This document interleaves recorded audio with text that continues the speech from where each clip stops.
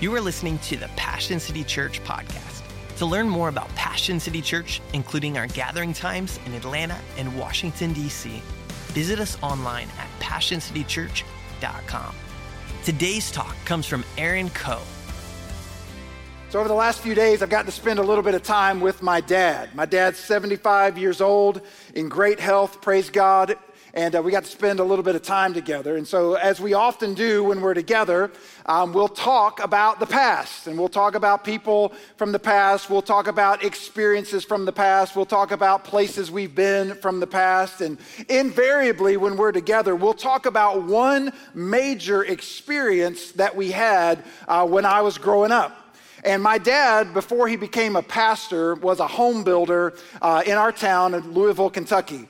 And my dad built some of the nicest, most beautiful homes in Louisville. And then later on, God called him into ministry, went to seminary, and became a pastor. But when I was between my freshman and sophomore year of high school, my dad decided that I needed a practical skill. I guess he was looking at my grades, I'm not sure. And he was like, hey, I'm going to teach you something outside of the academic arena. And so he decided that we should build a house together.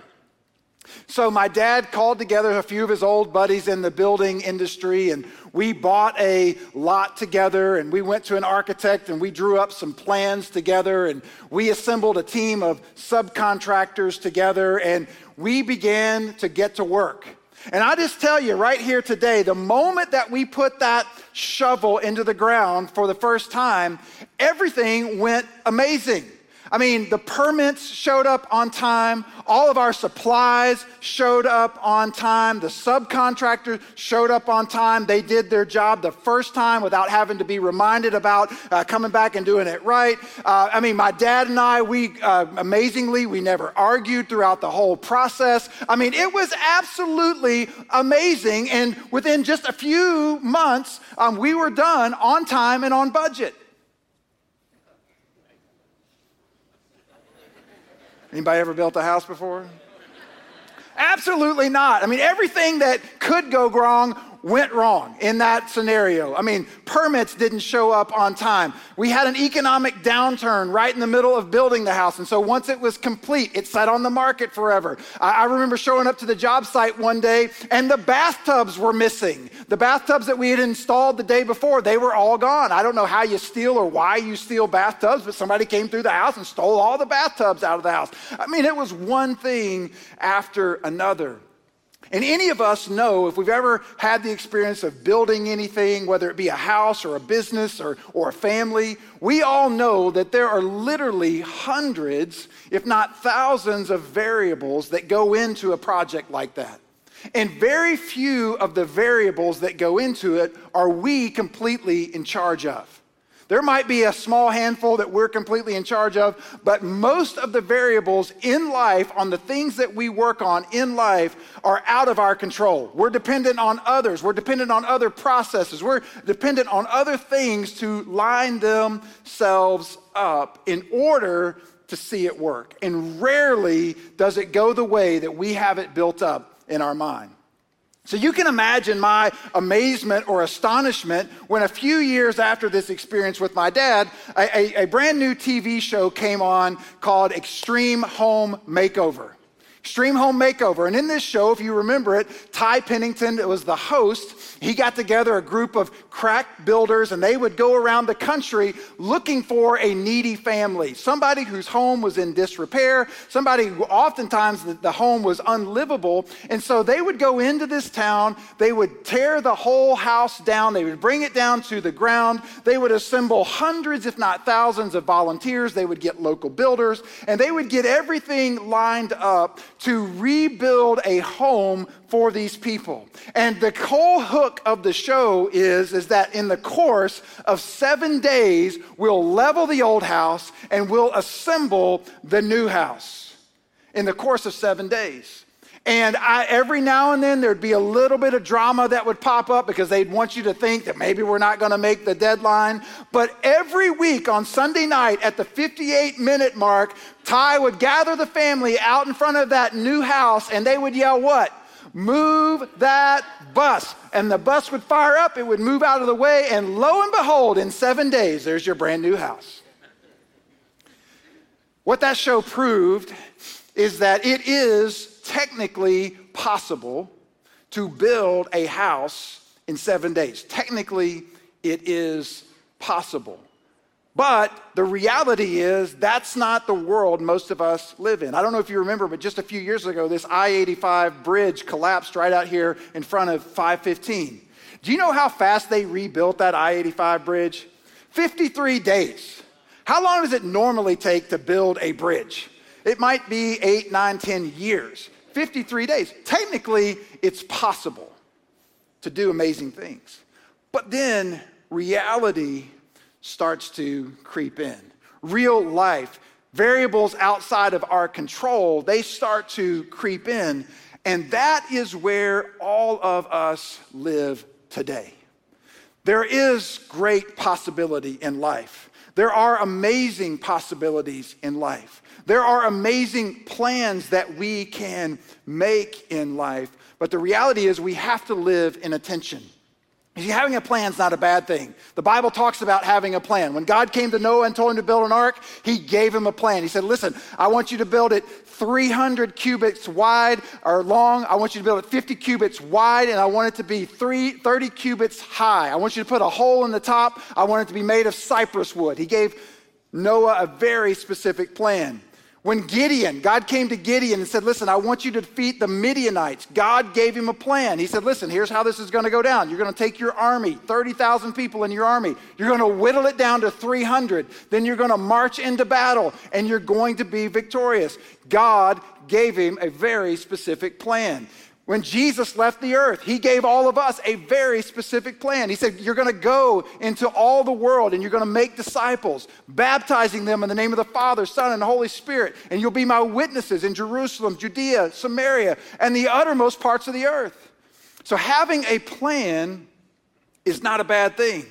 It's actually a good thing. And many of you people in here who are planners today, when Land was talking earlier and when I'm talking right now about having a plan, if you're a planner and you just got goosebumps, you're like, this is amazing. I'm glad I came to church today. This is so awesome. Having a plan is a good thing. However, our plans have to be held in tension. Proverbs 19:2 says, many are the plans in the mind of man, but it is the purpose of the Lord that will stand. Many can be our plans. Many can be our idea of what the future ought to look like, but the reality is it's the plans of God that are going to be the things that actually prevail. Jeremiah says in Jeremiah 29, I know the plans I have for you, declares the Lord. Meaning there is a plan for you, but whose plan is it? It's God's plan. You see, it's never about the substance of the plan. It's never about the substance of the plan. You can have a plan that's full of great substance. But if the source of the substance isn't right, then the plan is always going to be the wrong plan. So it's always about the source of the substance of the plan. All right, say that, source. It's always about the source of the substance. You see, it's always ultimately God's plan. But guess what? God uses our hands in the plan. So it's a combination between the two things. And for most of us, that's the tension that we live in life. We live in this tension between the plan and reality. For a lot of us, when we set out in life, we have a plan. We have a plan. Our plan is going to be to get a job, have a family, have some money, be in good health. I mean, whatever the plan is, whether you write that plan down or not, you have a plan. You have an idea of where you want to be in life. You have an ideal that you're moving toward. But then as we think about the plan, that plan is always juxtaposed with reality.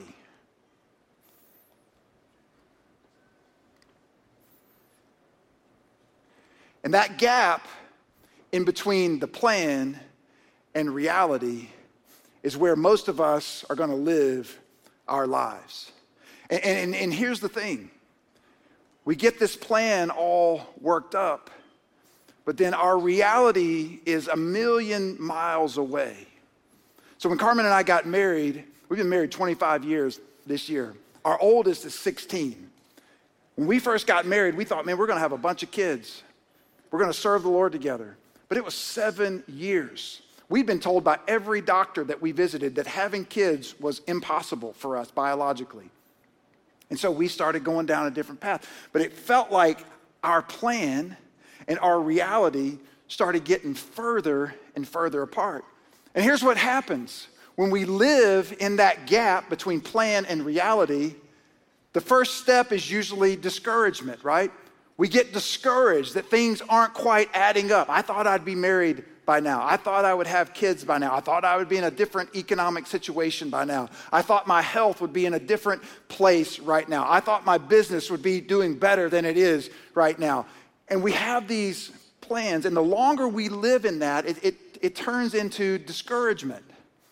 And then left unchecked, discouragement becomes anxiety. It starts to keep us up at night. It starts to worry us. We start to maybe lose weight. It starts to impact our health. And so left unchecked, discouragement becomes anxiety. And then left unchecked even further, left untreated further, that starts to become depression. And it feels like the gulf is getting wider and wider.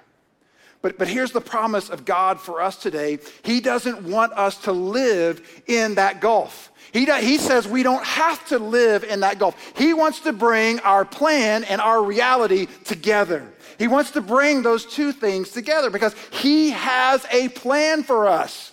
I have a plan for you, declares the Lord, meaning God is not absent of the plan. But what God is wanting to do is get us on board with his plan for our life. And when we get on board with his plan for our life, that's when we start to understand the immeasurably more. The immeasurably more does not happen when we invite God to get on board with our plan.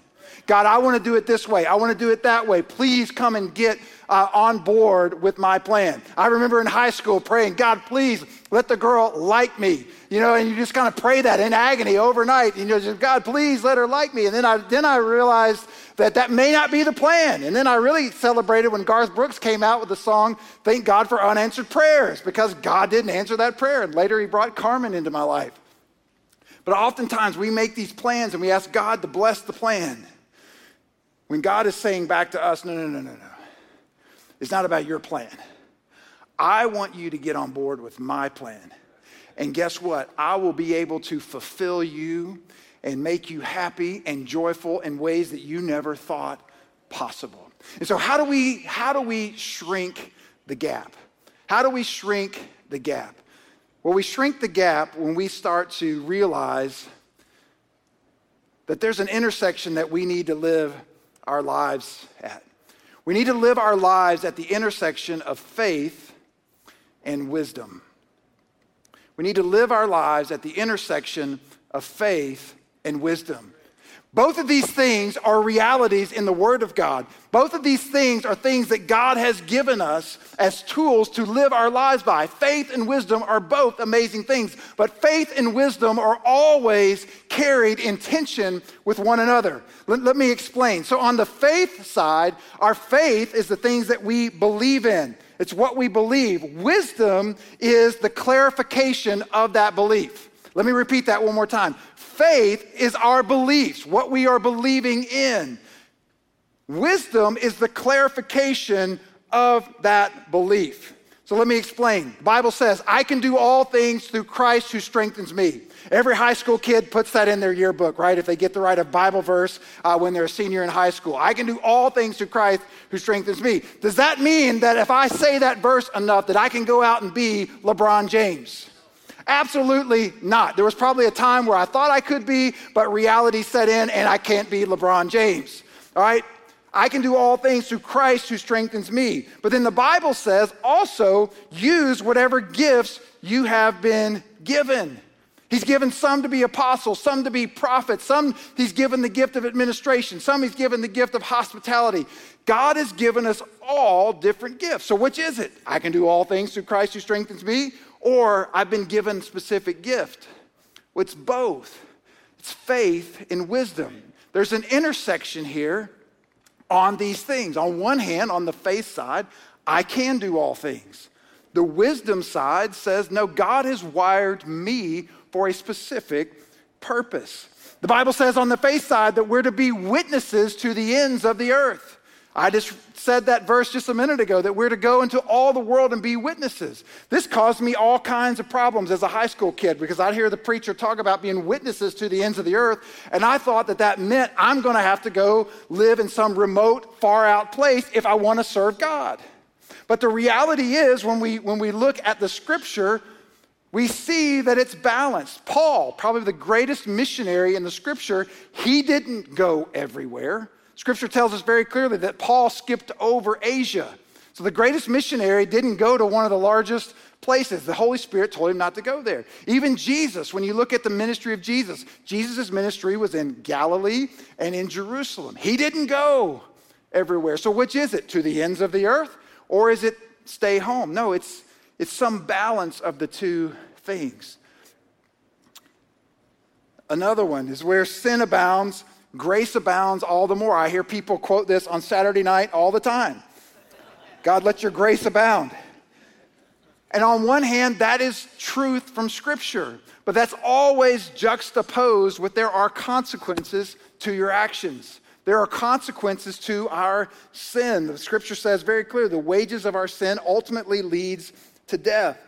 And so there's a tension there. Jesus turned water into wine, but then in the same Scripture, it says, do not be drunk with wine. So which is it? What's it all about? The Bible says, be all things to all people. But then it also says, don't be a stumbling block. Don't speak the truth always in love. The Scripture says it's about the work of our hands. But then it also says that the work of our hands are established by Him. So it's living at that intersection of faith and wisdom. And as we start to understand where we are on that continuum, we start to understand the heartbeat of God. The media loves to sell faith. The media is in the faith business. They want to share with you and they want to teach you everything that is possible. They want to give you all the tools for what might be possible. And so if you want to be financially secure, there's a tool out there for you. You need to invest in crypto, or you need to use the envelope system, or you need to maximize your 401k, or you need to get a side hustle. And all these things will make you financially secure. And so you don't have to go very far for somebody to teach you that and be telling you all these different mechanisms for being financially secure. But then when you go on the wisdom side, the Scripture is very clear. Listen, if you just spend less than you make, if you steadily save and steadily invest, the Scripture says steadily plod, then you will be financially secure. There's a balance, there's a tension. If you want to be physically fit, there's all kinds of things in the media teaching you, here's what you need to do to be physically fit. If you want to do intermittent fasting, maybe that's your thing. Or if you want to do CrossFit, or if you want to do Peloton, or Jenny Craig, or kicking it way back, if you want to do Weight Watchers, here's all the programs that you need to be physically fit. And then when it all boils down on the wisdom side, it really boils down to just eat less and exercise more, right? And there's a tension there, but the media would love to sell to us all the time the faith. Put your faith in this product. But faith not balanced by wisdom is errant.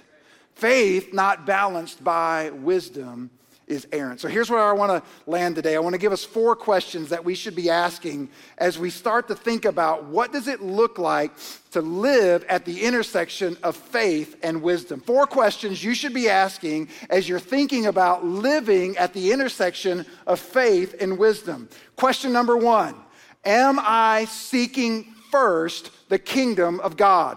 Am I seeking first the kingdom of God? In my life, is the trajectory of my life seeking first the kingdom of God? When we seek first the kingdom of God, the scripture says all these things will be added to us. When we seek first the kingdom of God, it rules out a lot of other things. So if you're trying to get a trajectory for your life, a direction for your life, just start by seeking the kingdom of God. And as you're seeking the kingdom of God, ask a couple more questions.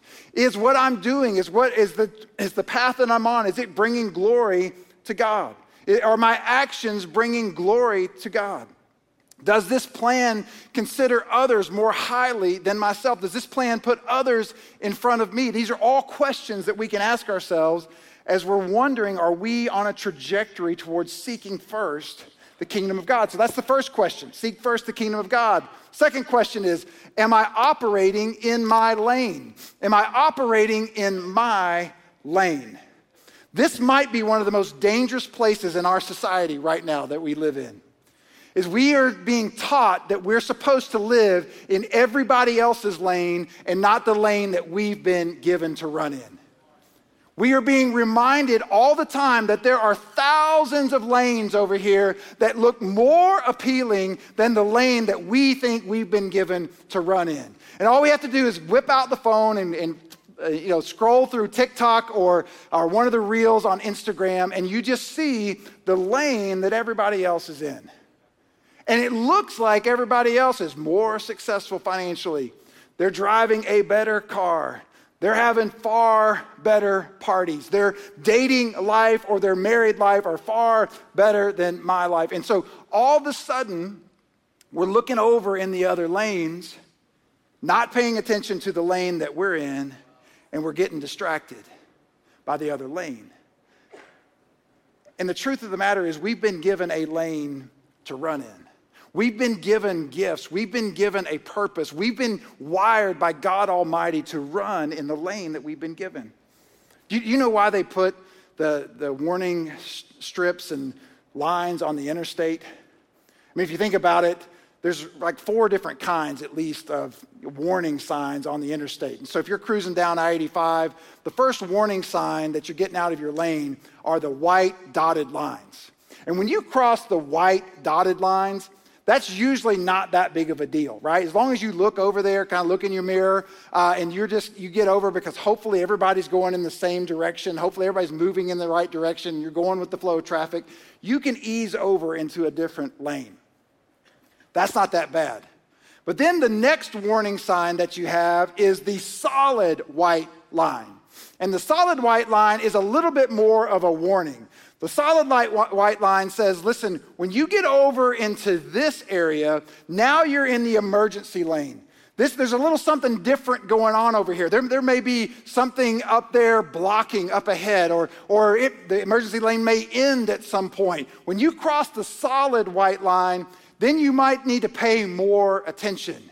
And then you get over into that emergency lane, fully planted over there, then what do you hit? You hit the rumble strips. And the rumble strips are there to wake you up. Like, listen, this is your last warning, because the next barrier out here is the guardrail or the median. And you go over the guardrail or the median, now you're into oncoming traffic, and this is going to be a problem for you. So God is asking us to just stay in our lane. And when we are tempted to kind of veer over into somebody else's lane, he gives us warning signs. That's why he gives us the church. That's why he gives us scripture. It's why he encourages us to be around people that can spur us on and encourage us in our lane, not in somebody else's lane. And then he gives us little warning signs, because we go too far out of our lane and we get into oncoming traffic, it's too late.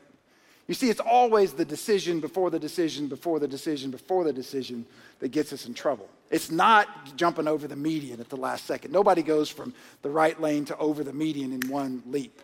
It usually starts subtly. I'm going to get over in the dotted line and then over the solid line, and then it ultimately becomes problematic.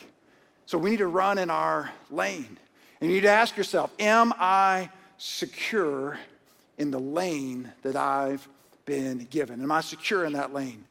Number 3 question you need to ask is, am I counting the cost? Am I counting the cost? Luke 14 says, for which of you, desiring to build a tower, does not first sit down and count the cost, whether he has enough to complete it or not. Question, can I afford what I'm doing? Can I afford this? Next question, am I willing to pay the price for what I am doing? Am I willing to see this thing through to the end? Am I willing to do what's required to persevere to the end on this thing? These are all things that we should sit down and count the cost on before we jump into it. When we started the church at Cumberland, we called it the Miracle at Cumberland when we began looking for property. And the reason we called it the Miracle at Cumberland is because the year before we announced that location, the Atlanta Braves had announced that they were in fact moving to Cumberland. And so as we began to look at property up in the Cumberland area, it was almost impossible because every available piece of property up there was being snatched up or the land prices had gone way up. And so there were a couple guys in the church that we would go out and just walk properties up in the Cumberland area. And there's probably wasn't an available piece of property up there at the time that me and a couple of guys in the church didn't walk. Well, we finally landed on this one piece of property, very prominently placed in the Cumberland area. And it was about 2.5 acres of property. And so we signed a letter of intent with the owner of the property, and they let us have what's called a due diligence period. So if you're not in real estate or in real estate development, there's always a due diligence period. Praise God for the due diligence period. Because the due diligence period is where you get to count the cost. And so when you start counting the cost of what would it look like to build a church on this 2.5 to 3 acre piece of property, technically possible, it's going to be tight, we started doing a lot of due diligence. And one of the things that we did during the due diligence process is we called in a geologist. And the geologist goes underneath the ground and digs up soil samples to tell us what we can't see under the ground. So was this the former site of like a nuclear waste dump? Those kind of things. Was it a junkyard at one time? Whatever the case might be. And so when we got the geology report back, the geologist told us that underneath the ground on this 2.5 acres, it was solid granite. And we were going to have to blast through all of that. Well, if you're building a church building on 2.5 acres, you're probably going to have some subterranean levels, like a parking garage or something under the ground. And so immediately, all of our costs to build that building went up like 3 or 4 times when it came to just preparing the land. And so immediately we knew this is probably not going to work out for us. And we were all sad because we were very focused on that piece of property, but we counted the cost. Well, about the time we realized this is not going anywhere, that this is probably not going to be possible, we got another phone call from another real estate agent, and he said, listen, I've got a piece of property that's not on the market yet, and I know you guys are looking. Would you want to come and look at it? He said the property is at I-285 and Paces Ferry Road. It's the property that Passion City Church Cumberland is on today. You see, by taking the time to count the cost, not only did we realize that we were probably going to be getting out over our skis, but in taking the time to count the cost, God was working. And when we talked to that real estate agent, he said the reason this property hasn't been on the market is because it's been tied up in the courts and hasn't been able to be listed yet. So the whole time we're working due diligence, God's working over here. And the time that we thought we had hit a barrier, God opened up a door. Because we took time to do some due diligence. We were patient. We were willing to count the cost. So counting the cost just isn't a simple exercise of budgeting. Counting the cost may save you from some disastrous decision where you think, man, I'm just going to go for it. I'm just going to jump into the deep end of the pool. We'll figure it out when we get in there. And the whole time, God may be saving you from something. So that's question number 3. Am I counting the cost? And then the last question is this: am I numbering my days? Am I numbering my days? In our scripture today in Psalm 90, if you back up a few verses from verse 17 where we started today, it says this, verse 12, Psalm 90. It says, so teach us to number our days, that we may get a heart of wisdom. So teach us to number our days so that we may get a heart of wisdom. You see, when we start numbering our days, we start to learn a few things. It starts to create a little bit of urgency for us. As Brad mentioned yesterday, several of us were in Houston for the celebration of life for Bud Graves. Bud was Shelly Giglio's father, and it was amazing to listen to story after story of Bud's faithfulness and his character and the life that he lived in his 86 years on this planet. The day before that celebration of life, I was at another celebration of life in Louisville, where I'm from, and a mentor of mine, a guy that had been a mentor for a lot of years, probably 40 years in my life, he passed away last week. His son was my best friend. And again, we were there, and you just listened to story after story of God's faithfulness and how these people lived their lives. And then reminded this week, just in our own house, some friends of ours, their mother was killed in a tragic car accident this past week. And so her celebration of life is on Tuesday night. And another person down at Trilith, in our location down at Trilith, his mom passed away this week at 91. And then this past September, my wife and I, we have an almost adopted daughter. We called her our daughter. Her name was Tanya Hunter. Tanya was probably one of our number one door holders around here, always in bloom. Well, Tanya tragically passed away in the middle of the night. We don't have any answers. We just know that she was alive when she went to bed, and when she woke up, or when her sister went in to check on her, she was not. No answer. She was 27 years old. So when we get to situations like that in life, whether it's at a celebration of life for somebody who's lived a long time or for somebody who seemingly died young, we always hopefully kind of reflect on our own lives. And it causes us to start numbering our days and realizing that I'm not invincible. That at some point, at a time that I don't know, this will come to an end. And we start adding it up. I know in my own life, every year on my birthday, I would always double my age. And that all was working out pretty good until I turned 46 last year. And then that's 92. And it sobers you up to think I'm not invincible. As I think about numbering our days, we kind of have a way of thinking in our culture that somebody who lives into their 80s or 90s has lived to ripe old age. My wife's grandmother was 101 when she passed away just a few years ago. And then somebody like Tanya, we say, well, she died so young at age 27. And I just want to help set the record straight a little bit today. Compared to what?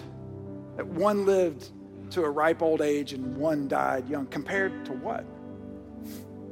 Because if you look at Carmen's grandmother, who died at 101, compared to people, say in the Old Testament, who lived a long, long time, then Carmen's grandmother died very young.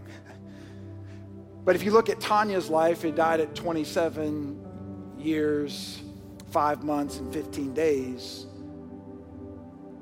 When you compare where she came from, she was abandoned at birth. Her mom died at childbirth. She was ultimately rescued by Cameroonian missionaries. The life expectancy of children in her particular situation was very, very minimal.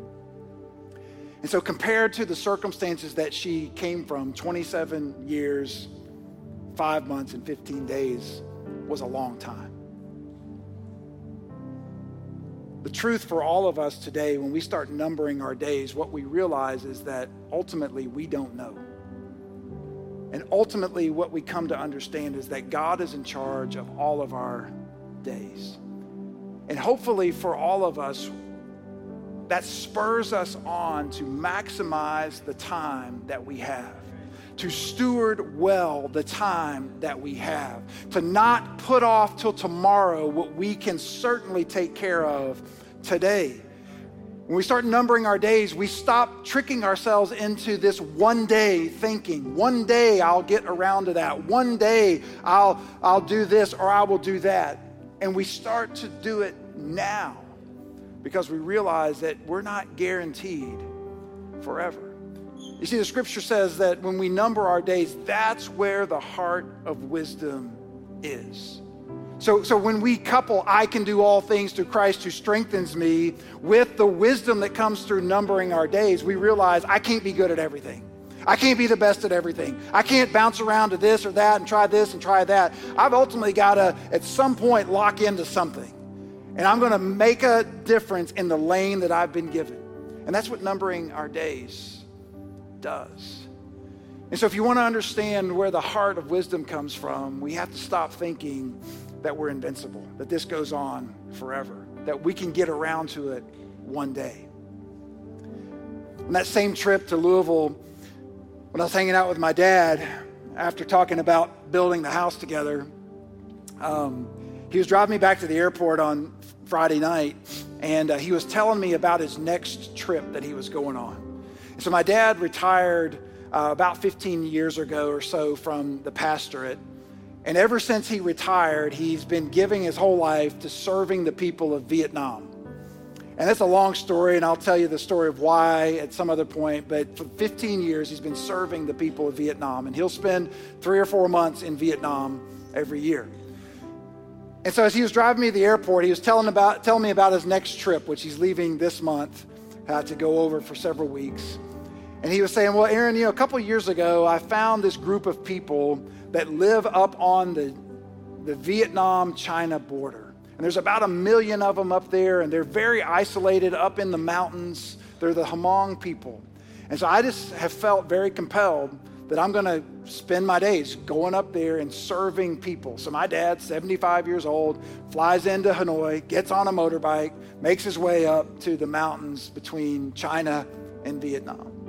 Well, as we were going to the airport the other night, he said, well, among those 1 million people, I found that there's a group of 30,000. There's a people group right in the middle of them.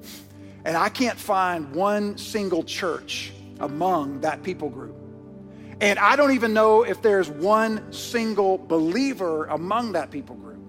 So here's what I'm going to do on my next trip here in February is I'm going to get up in there and I'm going to figure out if I can find a believer among those people. And if I can, we're going to start planting a church among these people. And if I don't find a believer, then we'll start doing evangelism among these people, hoping that somebody will come to faith, and then we can start a church. My dad's 75 years old, on a moped up in the highlands of Vietnam. And he just made up his mind. I'm not retiring. They may have to carry me out from the mountains of Vietnam, but I'm not wasting a second because we only got one shot.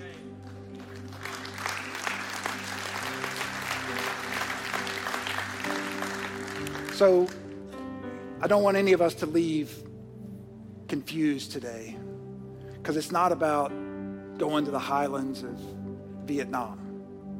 Remember, we talked about that earlier. It's not about that. But what it is about is finding what's the intersection of faith and wisdom in your life. Because there is one. There isn't immeasurably more waiting for you. There's something that God wants you to tap into for your life. And he's promised that to you. But it's not going to be you seeking after your desires and hoping God's going to catch up. It's all going to start when you get your heart in tune with who God is. And you get on board with his kingdom. You get on board with his kingdom purposes. And then all of these things will be added unto you. That's what the scripture promises. And so for us today, as we close this gathering and as we come to a time of response, the response really is simple today. What does the intersection of faith and wisdom look like for me? What does it look like to live in the center of what God has for my life? Am I asking all of the right questions? Am I maximizing things to their greatest degree? Am I stewarding everything that I have to its greatest possible outcome? Am I leveraging everything that I've been given for God's glory and his purpose? That's where we start. That's where we start to ask those questions. And so as we respond today, that is our response. God, what does the intersection of faith and wisdom look like for me? If you were encouraged by today's talk, be sure to rate us and hit subscribe on iTunes, Spotify, or wherever you stream your podcast. To experience other talks, videos, and live gatherings, visit us online at PassionCityChurch.com or download the Passion Movement app. And again, thank you for listening to the Passion City Church podcast.